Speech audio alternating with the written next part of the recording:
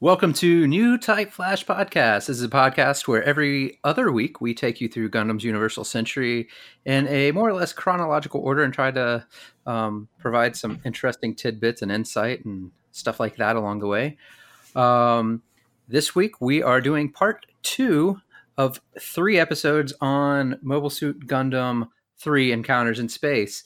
Last week we finished off with the Texas colony as far as the TV show went, and we're going to try to follow up and do some more interesting things and contrast between the manga, the TV show, and the movie. We've got your 3 hosts. I am Lane. We also have Luke. Hello. And we have Scotty. Hey. All right, so to kind of just summarize the TV show as far as episode 37 goes, M'Quve gets his cool-looking mobile suit, Gyan, and duels with Amuro and gets deaded. So let's pick it up with that. So Lala tries to stop the fight, and Amuro cuts M'Quve in half. And next, now there's a hole. An air is going through it because it's a colony. Yeah. But yeah, well, there's a little bit more before that. I mean, they're kind of like Char and Amuro are like fighting back and forth a little bit, and Amuro has no idea where Char is at first. Right? Is there a hole at that point? Yeah. There is a hole? Okay. Yeah.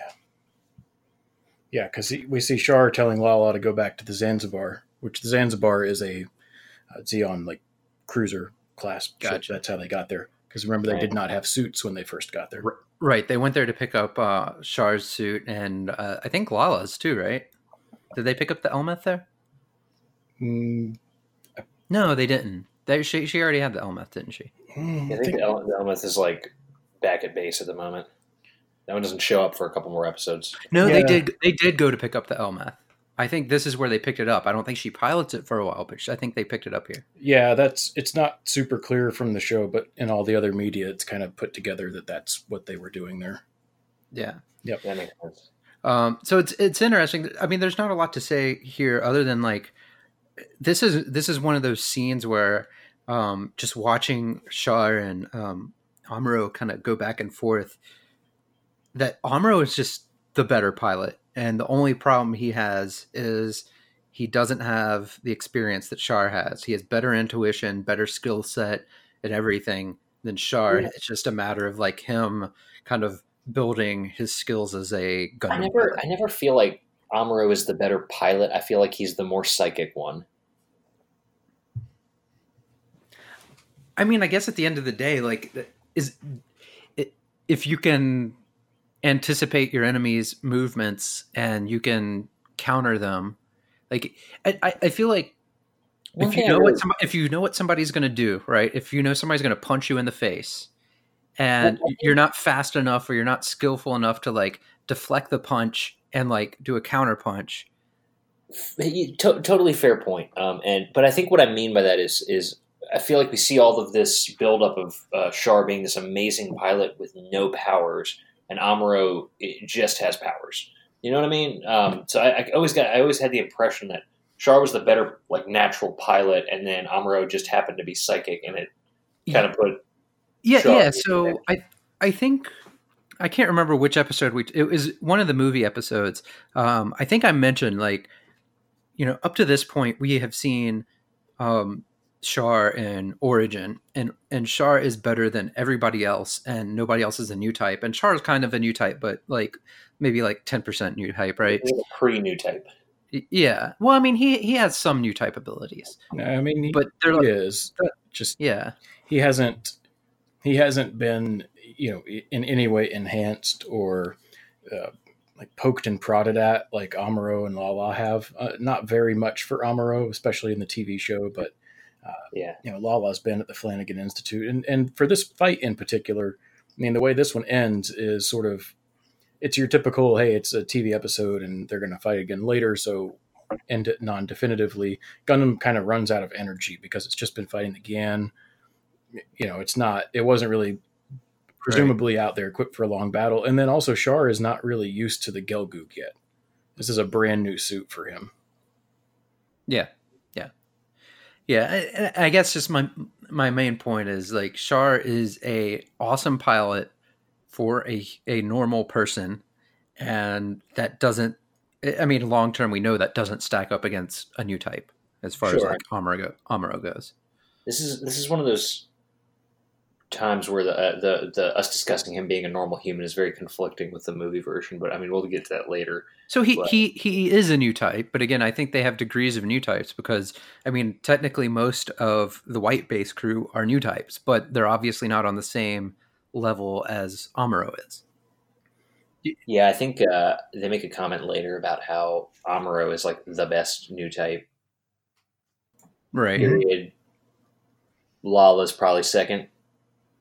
Yeah, I don't know. I guess that's a fair argument. I kind of got the thought that maybe they were roughly the same, or at least at this point they're roughly the same. But Amuro over time would be better, and I almost want to say something calls that out explicitly. Yeah, well, I think Char says that later on. Yeah. Like, Alala's better, and but Amuro has the ability to surpass her with time. Yep, the potential.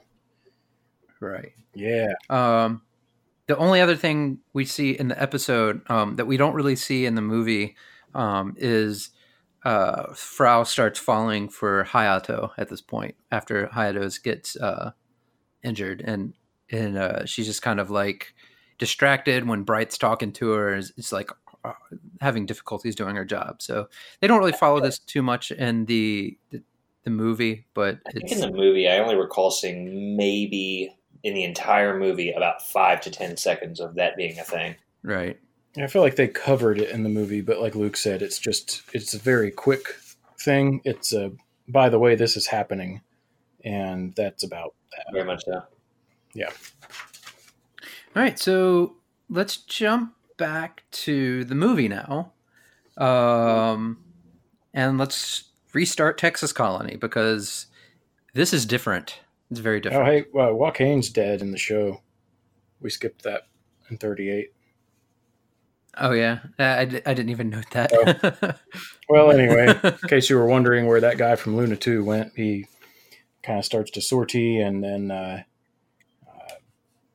they end up, it's not really shown too much, but it is presumed that the Zeon ship, the Zanzibar, is able to take out his Magellan. He is just in a Magellan. And the other note I had about episode 38, and this is something that I think I wrote the quote down, so my apologies if this was in the movie too, but when, so episode 38 has Sayla running into Char at Texas Colony, or I should say Char kind of like tries to carjack her Jeep. Like she's just driving and he's there like holding a gun up to her. And so they kind of start to talk a little bit about, and this is one of the few times in the show they mention new types, but the show is closer to the end at this point than the movies are. So it's not too much of a surprise, but, he mentions Jim Baral and how, Char really believes about, Daikun wanting the world to be rebuilt for new types, and Degwin, he knows he's the one that got rid of him. And again, just saying, hey, like I want you to leave the forces. I'm going to give you enough gold to be able to leave and go to Earth and live on your own, which is some context that's nice, because when we get to this point in the movie, it's not explained very well.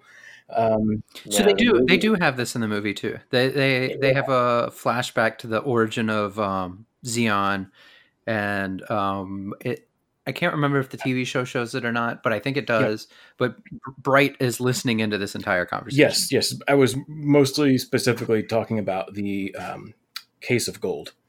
Is not very well explained. Oh yeah. The case of gold is like he mentions it, and then it just appears in the movie, but in the TV show you see it kind of like floating in space. Yeah, this part was definitely trimmed down a little bit. I felt very much like this was just a very sudden brain dump of motivation and characterization out of nowhere in the movie, at least. So I don't know if it was. I think with the rearranging for the movie, it just kind of felt like out of left field.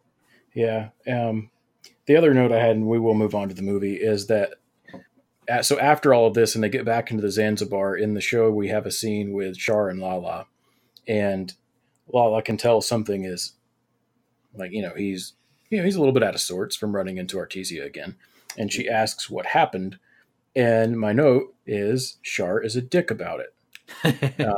And the quote is, "My life has its share of tragedies. Don't ask me that again."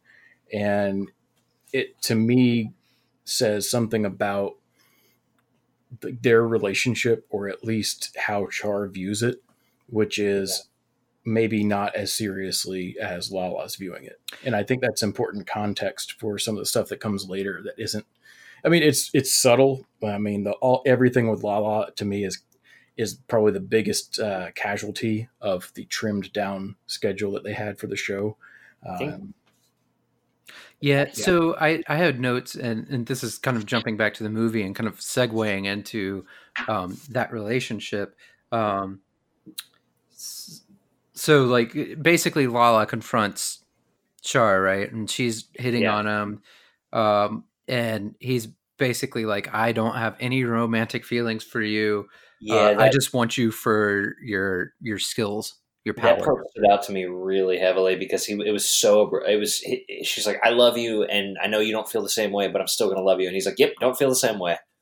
Yeah, and that was after Lala had mentioned that something had been reaching out to her and touching her. I think the quote was in a warm, kind, and caring way, and that was Amuro, right? So that was his new type, like aura hitting out to her. And something in the movie, and this is kind of like completely separate, but I had a note about this. I didn't notice it in the show, and I could be wrong, but I think in the movie they mentioned that Char and Lala are there, and the Psy-Kamu system is being tweaked. It's just like one sentence, but I don't remember it in the TV show, and I think they might have added it for the movie. That wouldn't surprise me one bit, because the movie adds so much new type stuff. It's one of the reasons I like the compilation movies for this show, especially this third one, because if you just watch the TV show and then you go on to the sequel series, this new type stuff, it comes up a lot. It starts to be more and more and more and more and more important.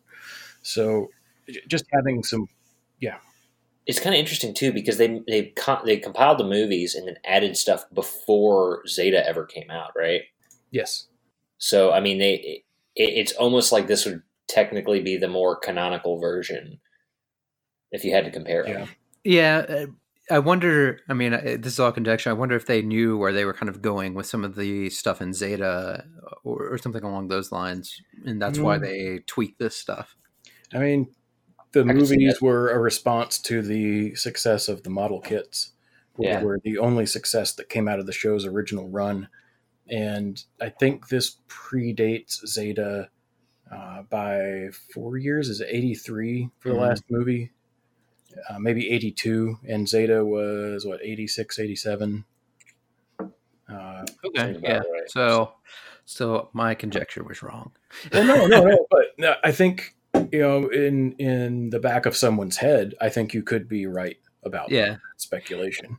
Well, I mean, especially if you go into, I mean, I'm sure they knew it at a certain level, like they were going to make more shows. They may not know the detail of it, but the fact that the TV show ends so heavily with the new type magic stuff doesn't surprise me that they, emphasized it going forward in the other series.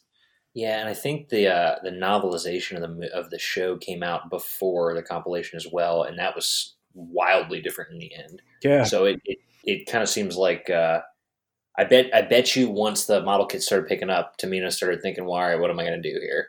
Oh, the novels are a ride. Like, isn't it? I have not read them, but I think it's like Amuro dies, and basically like Char. Amuro and Char both die at the end, I think. Yeah. Well, I know Amuro dies, and I think doesn't Char come in and they give him a Gundam, and that's like, so if you ever see a model kit that's the RX-78-2 Casval, it's because... Yeah, I don't recall that part specifically, but I do recall, I think Sayla and Amuro straight up, like, I think he got her pregnant in the middle of the book.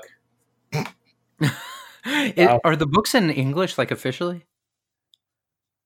I don't know. I read like a online translation at some point legally. definitely. Legally, definitely. Yeah, I'll definitely. I want to check those out sometime because I've heard the same thing. I've heard, and this happens with a handful of the series. Is like the novelizations kill off the main characters at the end, even though like the show may not. Yeah.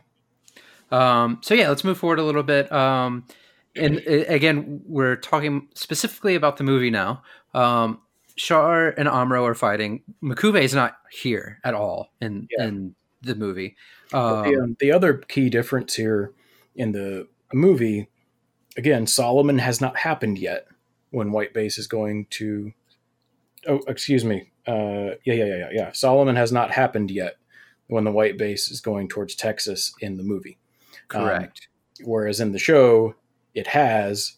And in the show, White Base is going there on a quote unquote mop up operation that really isn't explained any further. In the movie, in this case, they are going there to rendezvous with Joaquin's fleet. And then they will get further orders, which we can then, we can presume their next orders would be, okay, now you're with that fleet. Now you're going to Solomon. So that's the whole purpose of them going there is different. Yeah. So, Char and Amuro meet up and they start brawling. They're in the middle of a minefield. And in the movie, they seem pretty evenly matched. Like I kind of mentioned before, the TV show, Amuro always seemed like he more or less had the upper hand. And in the movie, I don't get that. It seems like one on mano y mano type thing. Yeah, it's a little bit closer, and I had to take a note on this because it's the name of our show. When Amuro is hit by a mine, Lala has a new type flash. Yeah. We need production for that. I'll think about it. Yeah. So after this, we see Char riding a horse. And then he meets up with Sayla on when she's in her dune buggy. And then we get our flashback to the origin of Zeon, Daikun, and all that stuff. Yep, but a little bit of a different context here, whereas in the show he's more, hey, I believe in what Dad said, and I know what happened to him, and that's why I'm going after the zombies.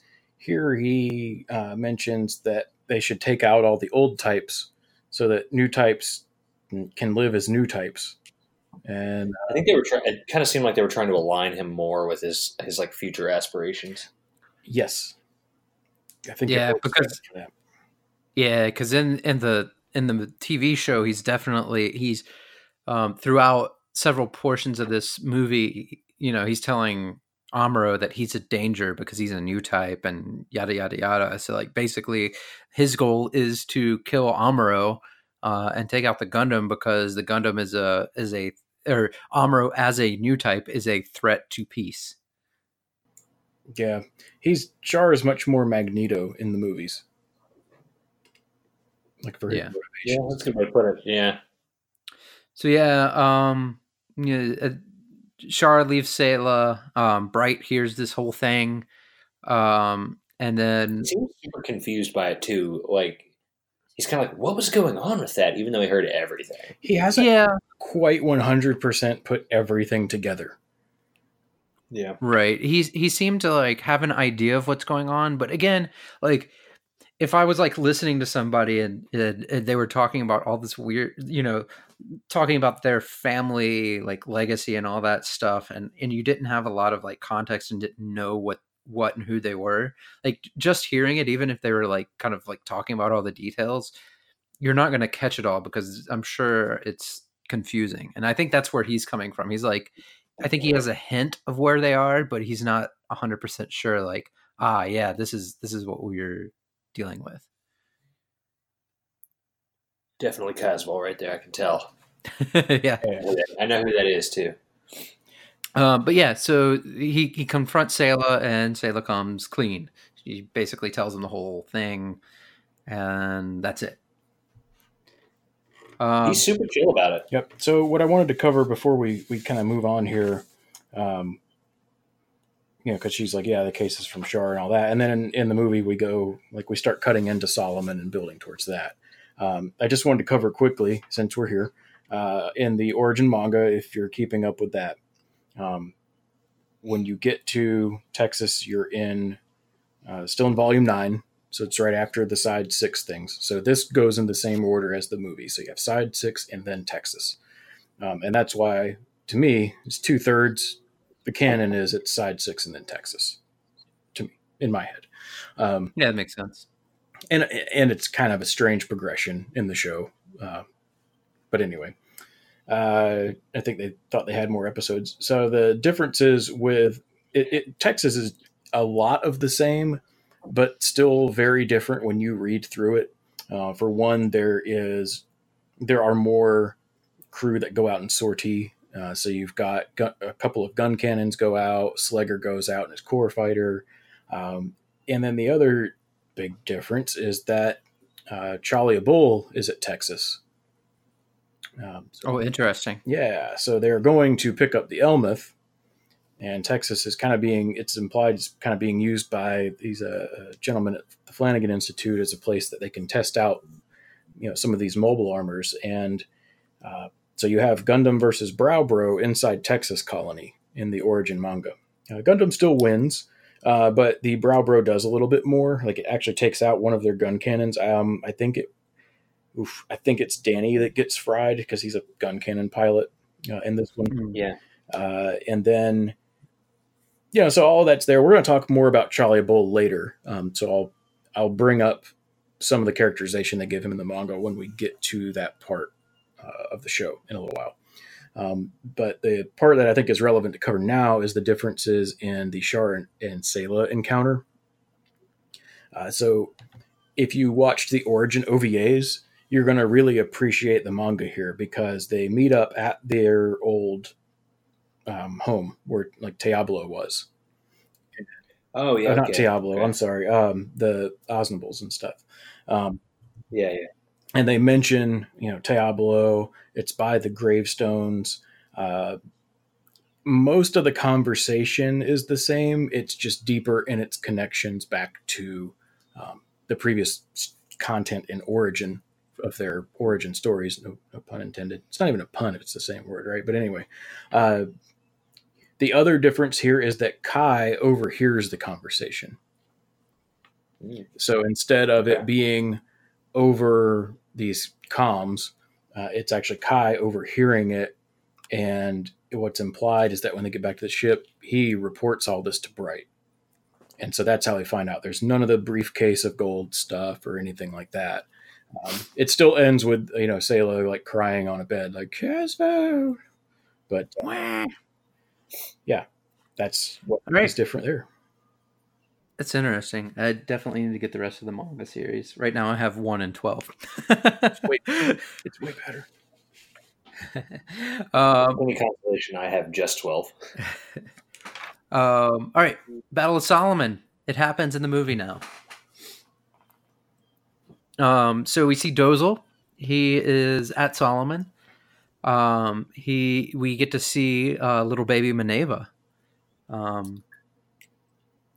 And Dozel's basically knows that the Federation is coming. It's going to be a big battle. And he sends all of the women to leave. Is this the first time they actually say her name? Yes, I think so. As far as I know, yeah. Yep. And I remember the first time I watched this movie thinking, wow, that's going to be important later. Like, because it's so out of nowhere. And when it's okay, like an heir to this important family. Oh yes, please escape. Even 20 years ago, I knew enough about how these stories go to go, oh yeah, that's going to be important. Then this funny thing happened where Double Zeta didn't come out here. And so, like, when I watched through Zeta and all the other OVAs, I was like, wow, they went nowhere with that. Because in Char's Counterattack, it doesn't really come up either. No. So I was able to watch that, and that's kind of as far as things went. And then the next thing that came out was F91, where none of this seems like it ever fucking happened. So, like, until Unicorn came out, I was like, wow, they did nothing with that at all, did they? And it turns out they did. It's just Double Zeta didn't come out here for so long. Had you watched Double Zeta when you watched Unicorn at that point? No, I didn't watch Double Zeta for the first time until about 2 years ago. Right. which is the internet's fault. They said it was terrible. They were wrong. That's true. That's true. I avoided it like the plague for years because of that. We'll get to this later, but I think up till now, so I haven't seen everything in the Universal Century timeline, but the second half of Zeta, I think, is my favorite Gundam show. Okay. The second half of it, the first half, not so much. So, like, if you wrap it all together, as if you say is Double Zeta your favorite, I'd say no. But if you were to like cut Double Zeta in half, I would say yes, it's my favorite. So, like, that's fair. I don't know if I would agree with that statement, but I that's fair. Yeah, it's definitely good. So, yeah, I guess we'll get to that, and I don't know how long is it going to take to get there. Fuck it, we're doing Double Zeta now. We'll get there in about a year. Yeah. We're going to watch it again. All right, so Dozle, back to Dozle at Solomon.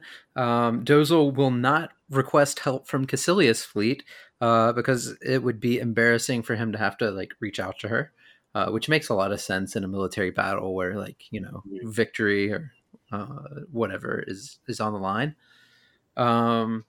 And then kind of the next thing we see is the Federation prepping to use this giant solar weapon, which one that Zeon had been hinting at having themselves. Yeah. So the whole reason he doesn't call for help because he can only see some of the Tianum fleet at this point, which is the main attack fleet heading for Solomon. Right. And because you got to remember, Joaquin's fleet is there and White Base is joined up, but it's a separate fleet. The Tianum fleet has been hiding in the wreckage of Side 1, and so they don't have full visibility on it. And I think, to me, like, Dozle is smart enough, you know, to know when he's outnumbered or outgunned, and I think he's only partially seeing this one fleet and thinking, well, we were probably okay, and he's, you know, talking tough for all his men. But yeah, then the Feds kind of fire their solar system weapon, and it just wrecks. Yeah. By the way, great name. Yeah. The well, they had to make it different from the solar ray, which comes later. But the really key strategic thing that happens here is that they take out the main space gate, or like the other way to think of it is the place where they would be launching most of their mobile suits and defense core for an attack. It just got obliterated by this weapon. Yeah, they basically lose the ability to launch anything at all, right? More or less. Yeah. For the most part. Yeah, like nothing else is getting out of Solomon. If it's out there on a Musai or Zanzibar or something, they can send those out. But yeah, they get really a very, very bad strategic moment for them. Yeah. Yeah, so at this point, Dozle finally sends all the women off to Granada, and he stays behind. And we hear them talking about Big Zom a little bit, but we haven't seen it yet. But my next note is completely random, but Mirai starts wanting to bang Lieutenant Slager at this point. Yeah. It doesn't start here, but yeah, that one really felt like that was in the movie, at least. She was like, I don't really even notice him, and then suddenly like, oh, you know what?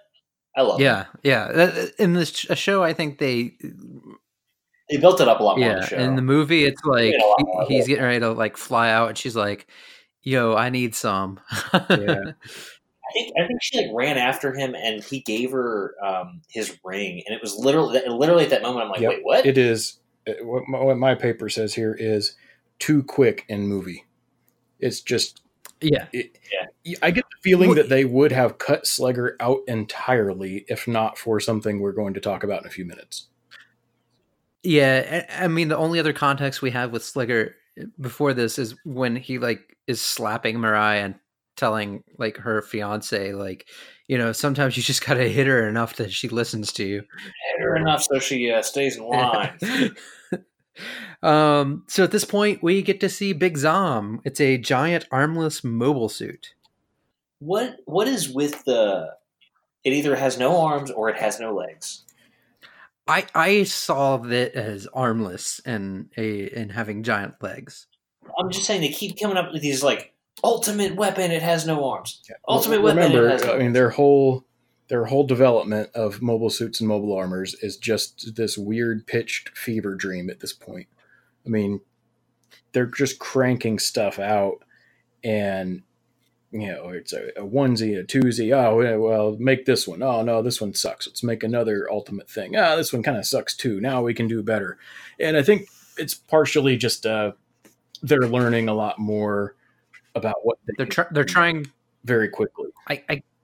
I get the feeling that they're trying to make like ultimate weapons at this point, right? Like if you want to compare it to like modern warfare or not, well, semi-modern warfare, like World War II, at this point, like in World War II, Germans were experimenting with rockets a lot, right?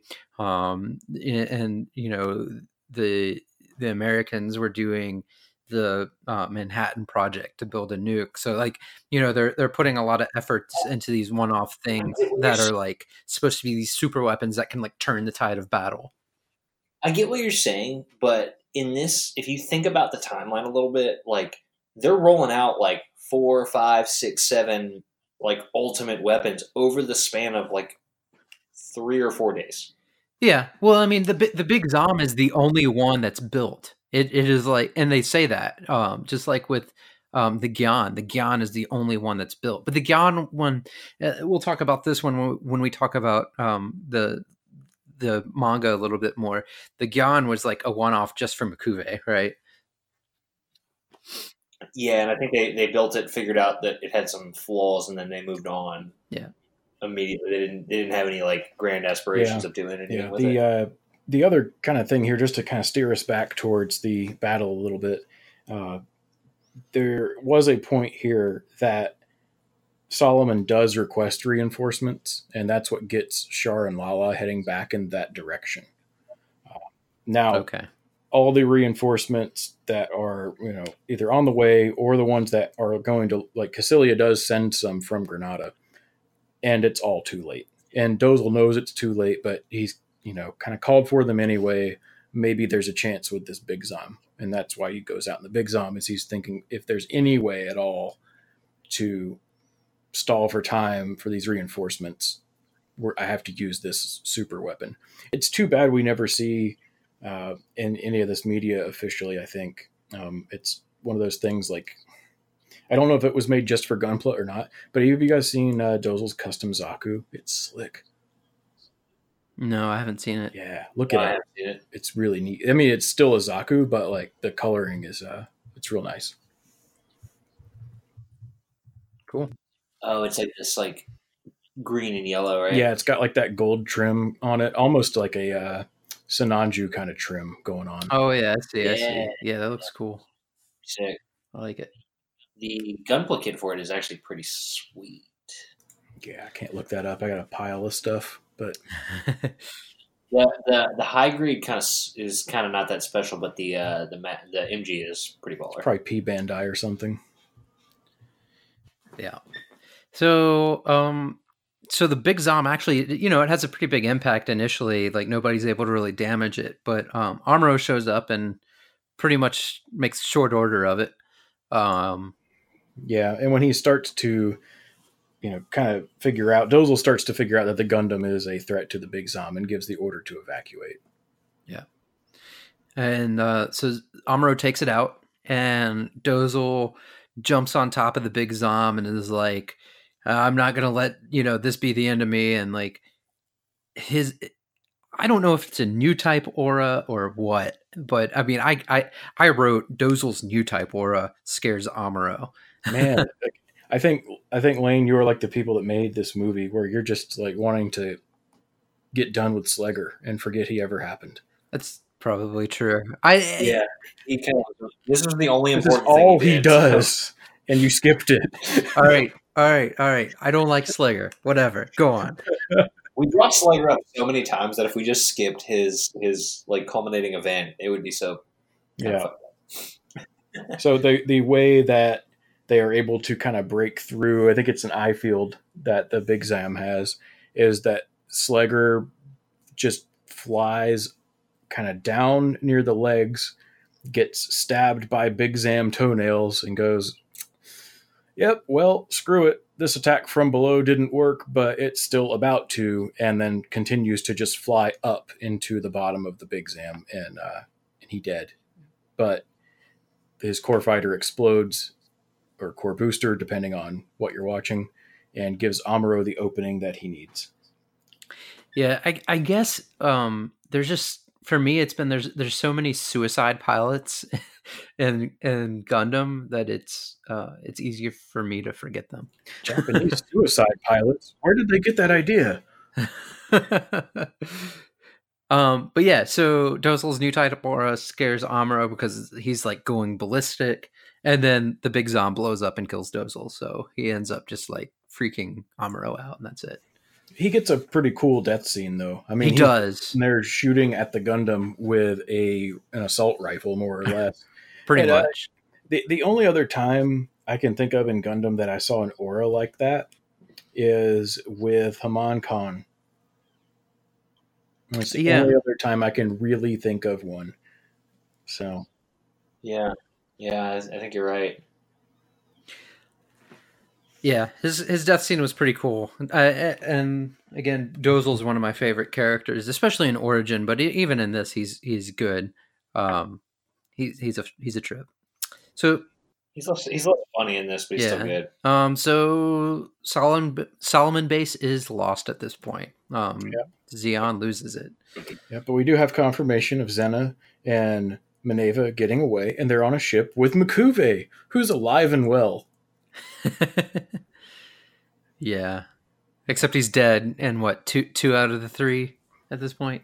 Yes, so he's dead, but he's not dead here in the movie. Yeah. Do they show him dying in the movie? Nope. Yeah, I didn't think they did either. I got a special note about that when we get there. So we kind of flash to Gihren back wherever he is at this point. And Cassilia apparently has a new type core, and he is going to use Cassilia's new type core, and he also wants to use a solar weapon. Now, the reason this is interesting is because they go nowhere with the new type core that Cassilia has in the movie.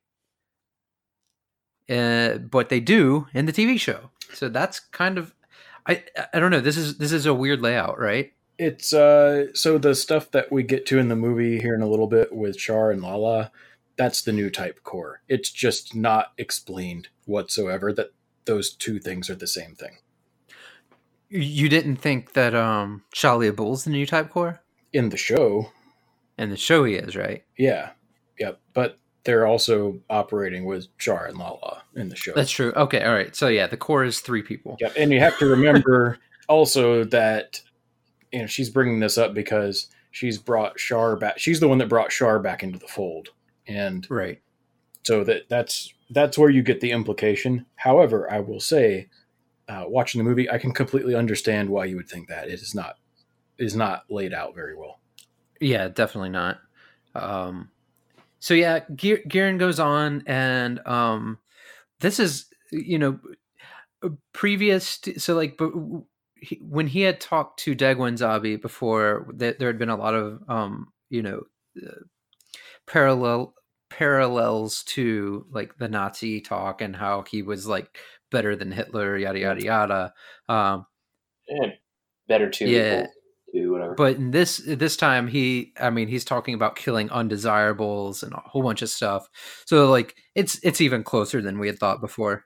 I think he's like inferior. He's talking about inferior genetics. And all kinds of stuff. At this point, like they've made that like very, very explicit. If it wasn't explicit before, it's explicit now. I mean, it was like they didn't get the Nazi references. Let's beef it up. Let's just rip stuff from Mein Kampf. Yep. So yeah, then we flash back. Solomon has been renamed to Konpei. Yeah, or Confeito. It's really we learn later it's a Konpei Island. It's because it's shaped like a Confeito. So this is one of those Dagashikashi cuts, I think, right? Like it looks like a snack, so they named it after it. There was one note I did have here before we get too far away in the manga part of things. So one of the things that's happened with the Flash to the Zombies is that Degwin has signed the papers authorizing this solar ray. Right. And in the manga, like Degwin had, like clearly, like it's mostly the same as far as what happens, but whereas he's more measured in the movie and then in the show, he legit like loses his temper at Giran in the manga. There's no sense that Degwin is sort of defeated and going through motions like I get from the movie and show. In the manga, I get where he's like, I'm sick of this, and he's thinking, I'm going to have to like exert some power and do something. I think in the last episode, part 1, we talked about how Giran had basically taken over everything and everything but name, right? So Degwin was in control.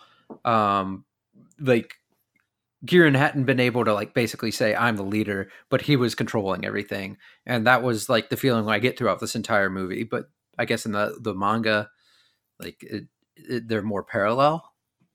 Yeah, I mean, you kind of get that feeling that it's more, I guess, not so much that like Giran's in charge of everything. In the manga, I get more of a feeling that the competing interests are actually competing, and Cassilia is one of them. Make no mistake. There are others, and I think it's interesting. Something that we might want to note for something that we may talk about. So in the show, we get this on the nose Hitler reference by Degwin in really every version. And in the show, he just says something like, Hitler lost in the end. In the movies, he mentions after Giran leaves to himself that in the end, Hitler's own followers tried to kill him, which I thought was important for something we might do. Yeah. Yep. So we see a flash to Revel back on Solomon after they've renamed it. And I just thought it was interesting. Revel like goes on this rant where he basically says new types aren't real. Despite like all the evidence and the fact that like white base has like been their new type core, right? Yeah. Yeah, I was kind of surprised by that. Yeah, it did seem odd. Revel's not like, especially if you've read through Origin and then into this, Revel's just not like a very sympathetic character, not a very charismatic leader. He's a warmonger. He's not a Nazi warmonger, but he is, I guess you would say, like he's kind of like a Neville Chamberlain warmonger. Because again, going back into like the World War II like analogies, before Neville Chamberlain was even the Prime Minister of Great Britain, he was advocating heavily to go to war with Germany and Hitler in specific before Germany was really doing anything absolutely terrible. So I kind of see like that comparison. So like, Revel being the Neville Chamberlain and Hitler being Giran in this case. Sorry to nerd out. Now, look, I just have to kind of echo something like Giran equal Hitler. It's 100% on the nose. I do not think there's a counter argument that could be made in good faith otherwise. Like it's not like a one-to-one analogy. Excuse me, not a one-to-one metaphor, but it is absolutely like a one-to-one analogy. Right. So stuff. Let's see. Yeah. Yep. I don't really have anything else from this part of the manga because it kind of jumps at this point to Solar Ray, but there's plenty of other stuff that is going to happen in the movie and the shows here. So there's some weird singing after the feds have taken over at Pohnpei Island, and stuff starts blowing up. Yeah. And in the movie, you don't get a lot of idea of what's going on, right? Like, it's just like things start blowing up. And in the TV show, we get a little bit different, like, because this is again like episode 37 was basically Texas Colony, and episode 38 jumps to this scene, whereas the movie, there's a whole bunch of weirdness. So, yeah. What do you guys think? Well, this is the point where you have the Sayla Bright conversation in the movie after the Elmeth attacks and then kind of leaves. Because they're just sort of testing things out from a distance. So that's where you really kind of get into that, and Bright's like, oh gosh, these are Daikун's heirs and that kind of thing. And then you also have here Shar arriving on Cassilia's ship, and he gets assigned to help defend Abawaku. In the movie, they kind of mention it in passing that, oh yeah, the Feds could attack Abawaku, or they could go and try to attack Granada. They're essentially going, yeah, there's only one more defense point, and then they have a path clears through to Zeon, and if they get either of those two, then they only need to do one. So you kind of figure out here that they know the Federation's going to attack Abawaku next. But what that leads to, so in between here is when Degwin contacts the Federation because he wants to go and try to parlay with Rebel. And yeah, and it's weird, just to step back a little bit. Like, the movie emphasizes a lot that every, like, while Lala is doing her initial sniping, like, everybody's getting like migraines and just fucking everybody up. It was like weird almost. But does it really show this in the TV show? It seems like the TV show and the movie handle, like, the sniping scene, and almost the movie handles it as like two different scenarios, and the TV show seems to handle it in like one very coherent narrative. Yeah. Or am I? No, I think I'm trying to just kind of like skim through notes here, because the events, like, there's a lot of stuff happening very quickly at this point. So, yeah. So I have basically, Federation is getting sniped by, Lala and Shar together. Lala's new type powers are like just flustering everybody. Everybody's getting headaches. Everybody's getting confused. And then we have like Sayla giving all of her gold to the Federation and like telling Bright everything, and Degwin reaching out to the Federation for peace talks, and kind of Giran figuring out what's going on and says, "Nope, too late, yo." Yeah. Well, there's and then Shar shows up on Cassilia's ship. Yeah. So the pacing is kind of funny because you've got this whole thing with Chaliabul, which I think we're going to do for next episode, that happens right like after that Elmeth stuff, and then you get into like the stuff with Bright and Sayla and all that other stuff that we talked about.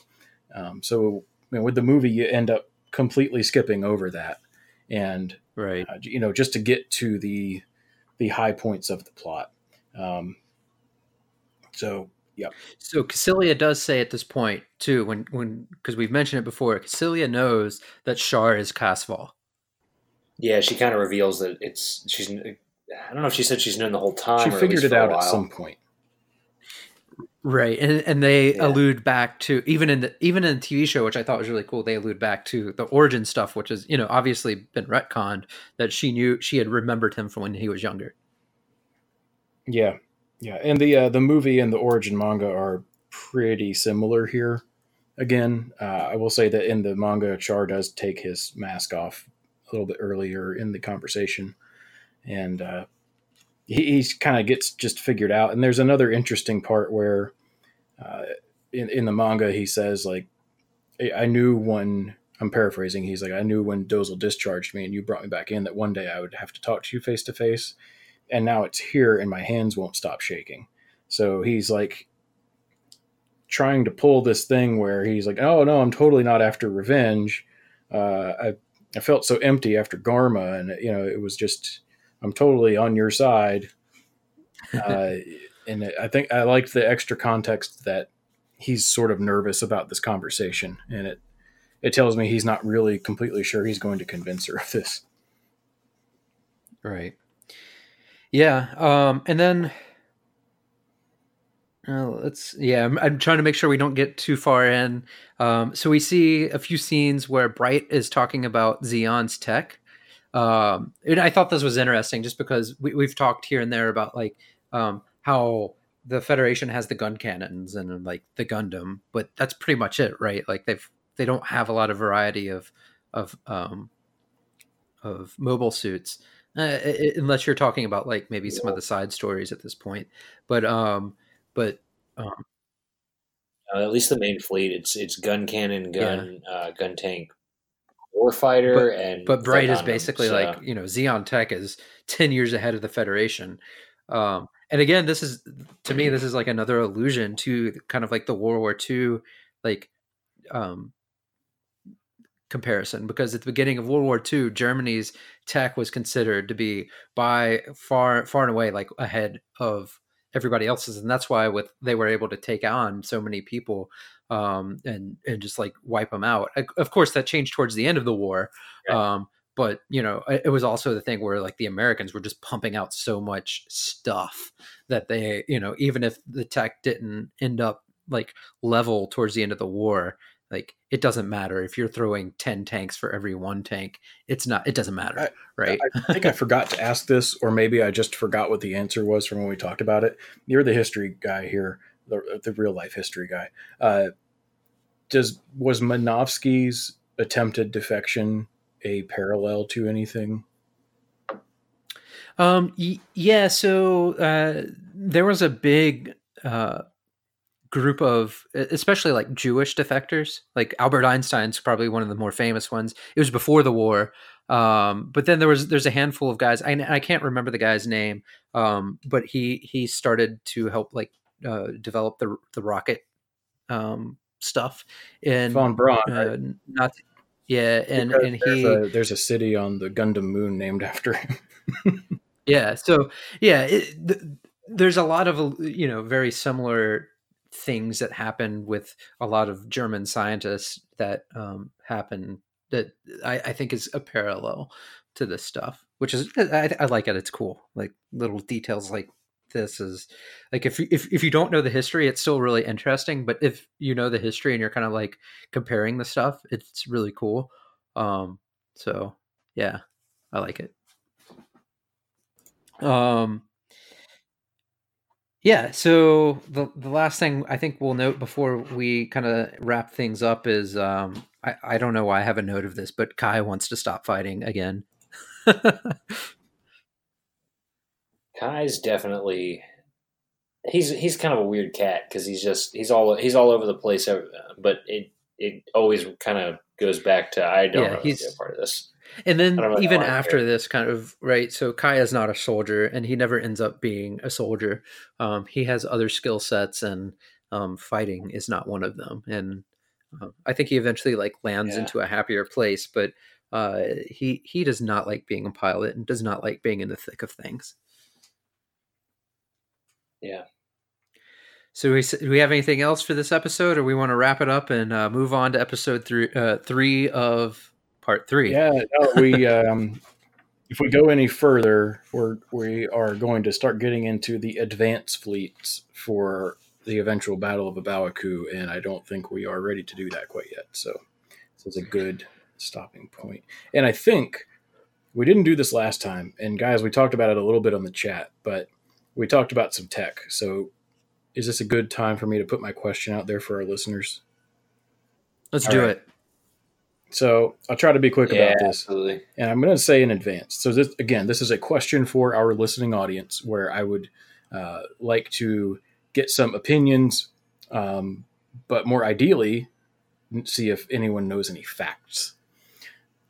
And the internet has opinions, and I don't like any of them. And it has some facts, and I found them unfulfilling. For instance, Lane sent me a link answering this question, and I see answers, and I don't like them. So I just want to know if there is another answer to this.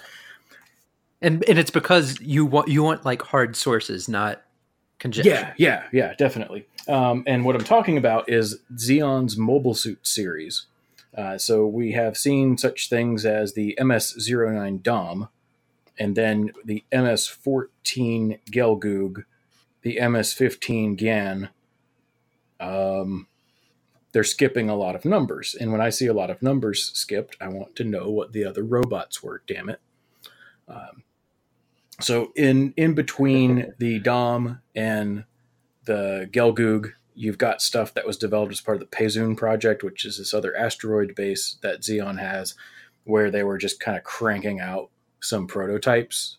And so you've got the Payzoon Dawaj, which was, they were like, maybe this could be our replacement for the Dom. Only got to prototyping. The Action Zaku, which has a magnetic coating on the joints to increase mobility, never put into service in the 1 year war. MS-12, sorry, that was the MS-11. MS-12 is the Gigan, which is a little bit like a gun tank. As far as I can tell, never really put into service, prototype or two. That was it. Same thing for MS-13, which was the, I can't read my own handwriting, but Gashia, or Gashius, again, prototype only, so it doesn't matter that much. Talked about 14, 15. 16 is the Dogashia, and I think this is where we're getting out of the Payzoon stuff and into some later development that was going on, maybe Solomon or elsewhere on the moon. MS-17 is the Garibaldi Alpha. Again, not very super important, but if you've watched Zeta, you know that there's a Garibaldi Beta that Neo Xeon uses. So, hey, here was your Alpha. And I think that was kind of maybe retroactively placed in some side material as a nod to that. MS-18 is the Kampfer, which we will not see until the 0080 OVAs, but we actually do get that in the anime. MS-19 is the Dulmel, which was like in development in the later days of the war, so about the part of the story that we're getting to, where the Gelgoog is in service. They're working on developing the Dulmel as a replacement, the enhanced, nicer, better, faster Gelgoog. So only a few of those get produced. MS-21, we don't even get to see until 0083 Stardust Memory. And it's basically a hodgepodge of stuff, but it is 100% a Delaz Fleet thing. It's MS-21, the Draw C, just put together, hey, look, we'll call it a new mobile suit. So from there on, whatever, we're well past the war. You'll note the missing number was MS-20. And the general consensus seems to be no one knows what it was. It was in development. It got blown up. The end. And I don't like that answer. So if anybody's got, master grade manuals and is able to like read in the Japanese and see if we've got any consensus here. I know the Hyzak sometimes gets that number, but it doesn't work chronologically at all. So I would look at a Hyzak of MS-20. I mean, it's usually got another designation by the time it's really in service. And I think that's a whole other series where it ends up with an MS-20, not the same one. So, yep. Yeah. Yeah, I think the Hyzak was based off of the Zaku. Yeah, it's like a nicer Apt Zaku with additional, years of new things. But it wouldn't make sense to. It gets developed after the Draw C, so it just wouldn't make any sense there. So I'm just really curious if anybody has any like hard information out there about what MS-20 is. I feel like there's like one 53-year-old dude out there who watched this series back in the day, also speaks Japanese, and he's the only one on the planet. I think the most likely thing that we're going to find is there is one of these Gunpla kits that has your section of Japanese text to it, and it will say MS-20. And if you have one of those Gunpla kits and it says MS-20 and you can't read it, feel free to take a picture and send it to us because we will translate it and we will. What he means is Lane will translate it. To clarify, we will not translate it. Fair enough. I can stick it into the Translate app on my phone. All right. Well, that's all we have for this episode. Join us next time for the final episode of Mobile Suit Gundam The Origin 3 Encounters in Space. We will also discuss the Origin manga, Volume 12, and the side stories that are in it. And that will be the end of 0079 until the side stories. But so we have a handful of other shows that will be after this that are still part of the 1 year war, and we'll obviously have some of that information in the show notes and all that fun stuff. But until then, feel free to reach out to us on Twitter at NewTypeFlashPod. You can hit me up at Skankin' Monkey, Scotty P. Scotty __P. Or just use the show's handle. Yep. And then we have Luke.